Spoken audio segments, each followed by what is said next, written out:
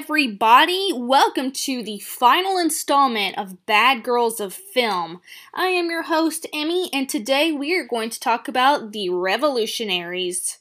I feel like this is our most self-explanatory archetype. Revolutionaries are rule breakers by nature, and that rule breaking becomes especially multiplied when a woman takes charge and leads the revolution.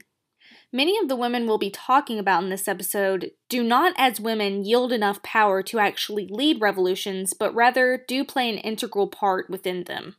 This is the case for historical fictional accounts, but not for the dystopian fiction we'll be discussing. Women as revolutionaries play a very distinct role from their male counterparts.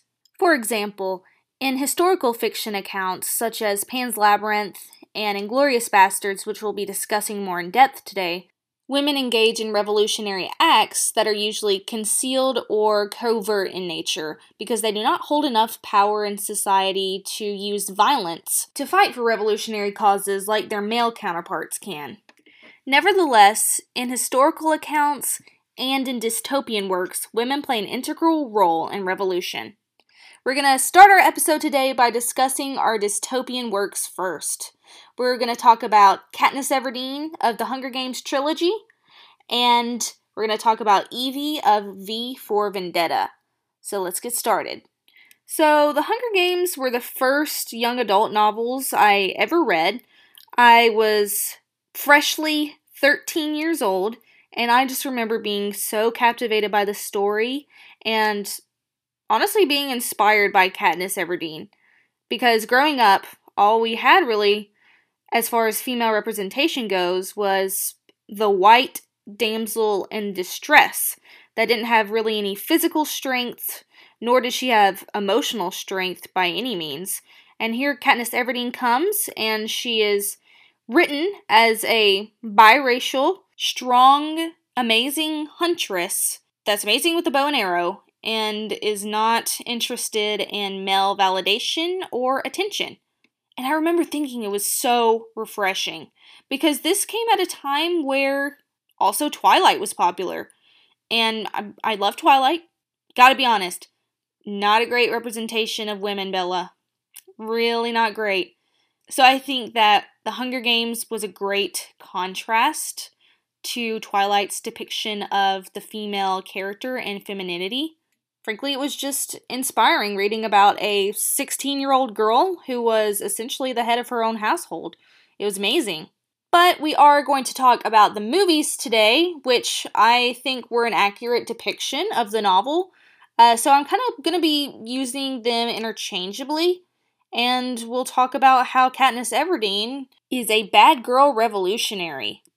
Now, the Hunger Games trilogy has many different themes. It could be seen as a commentary on greed, a satire on reality shows, but in the context here, we're going to be looking at its dimensions of feminist storytelling and the female gaze, as well as how Katniss Everdeen represents a new, almost radical female archetype in Hollywood that has yet to be explored by many films.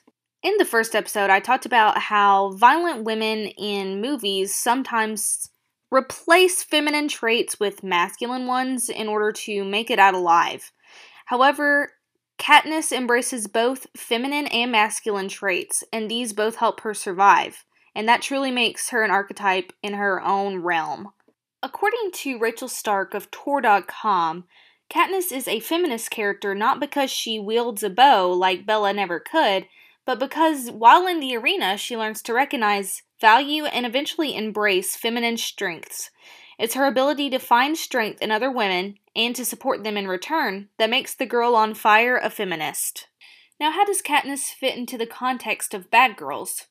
Well, she quite literally breaks the rules of President Snow and of the Hunger Games. She does not conform to the stereotypes of the Hollywood heroine, nor do her motivations revolve around the men in her life. Now let's talk about our other dystopian heroine for today's episode, which is quite a bit different from Katniss's character, and that is Evie of V for Vendetta.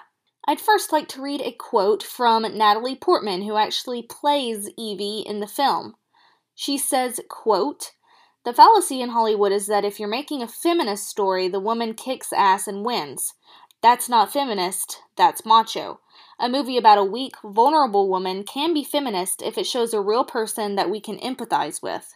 Nah, I don't know if she made this quote in response to Evie. I do not have the context of this quote. But I do think it's an interesting point that we should keep in mind.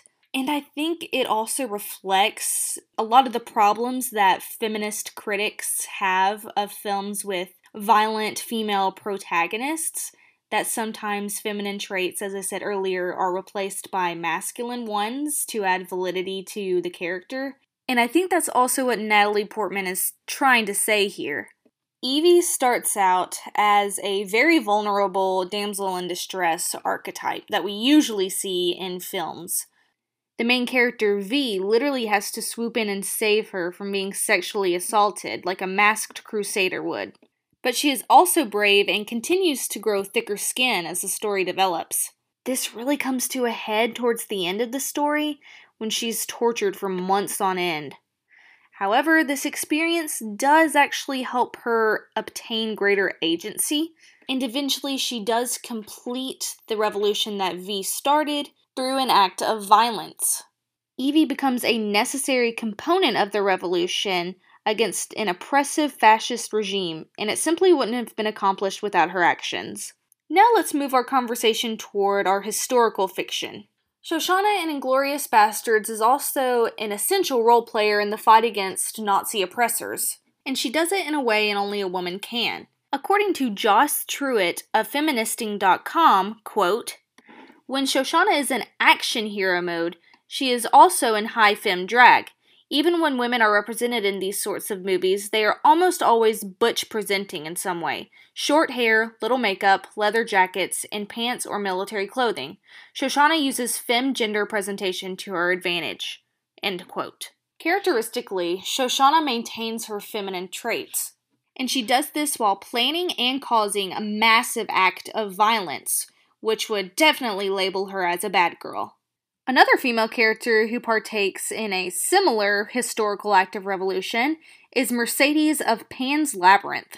Mercedes is essentially a spy, informant, and supply smuggler to her brother who's participating as a revolutionary in the Spanish Civil War. And she does this right under the nose of her superior, who just so happens to be leading the counter-revolution as a fascist. I tell you what, I'm loving these anti-fascist ladies. Just gotta say it. Girl boss. Anyway, spoilers ahead, but eventually Mercedes gets caught in her act of spying and uses violence to uphold the aims of the revolution. So at this point, she's definitely what I would call a bad girl, but doing it for good. It's interesting that the defining element of all the movies we've talked about today is war.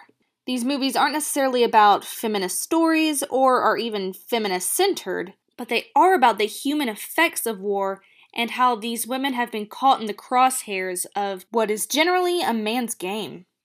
Pan's Labyrinth as a film is just as subversive of the norm as Bad Girls are.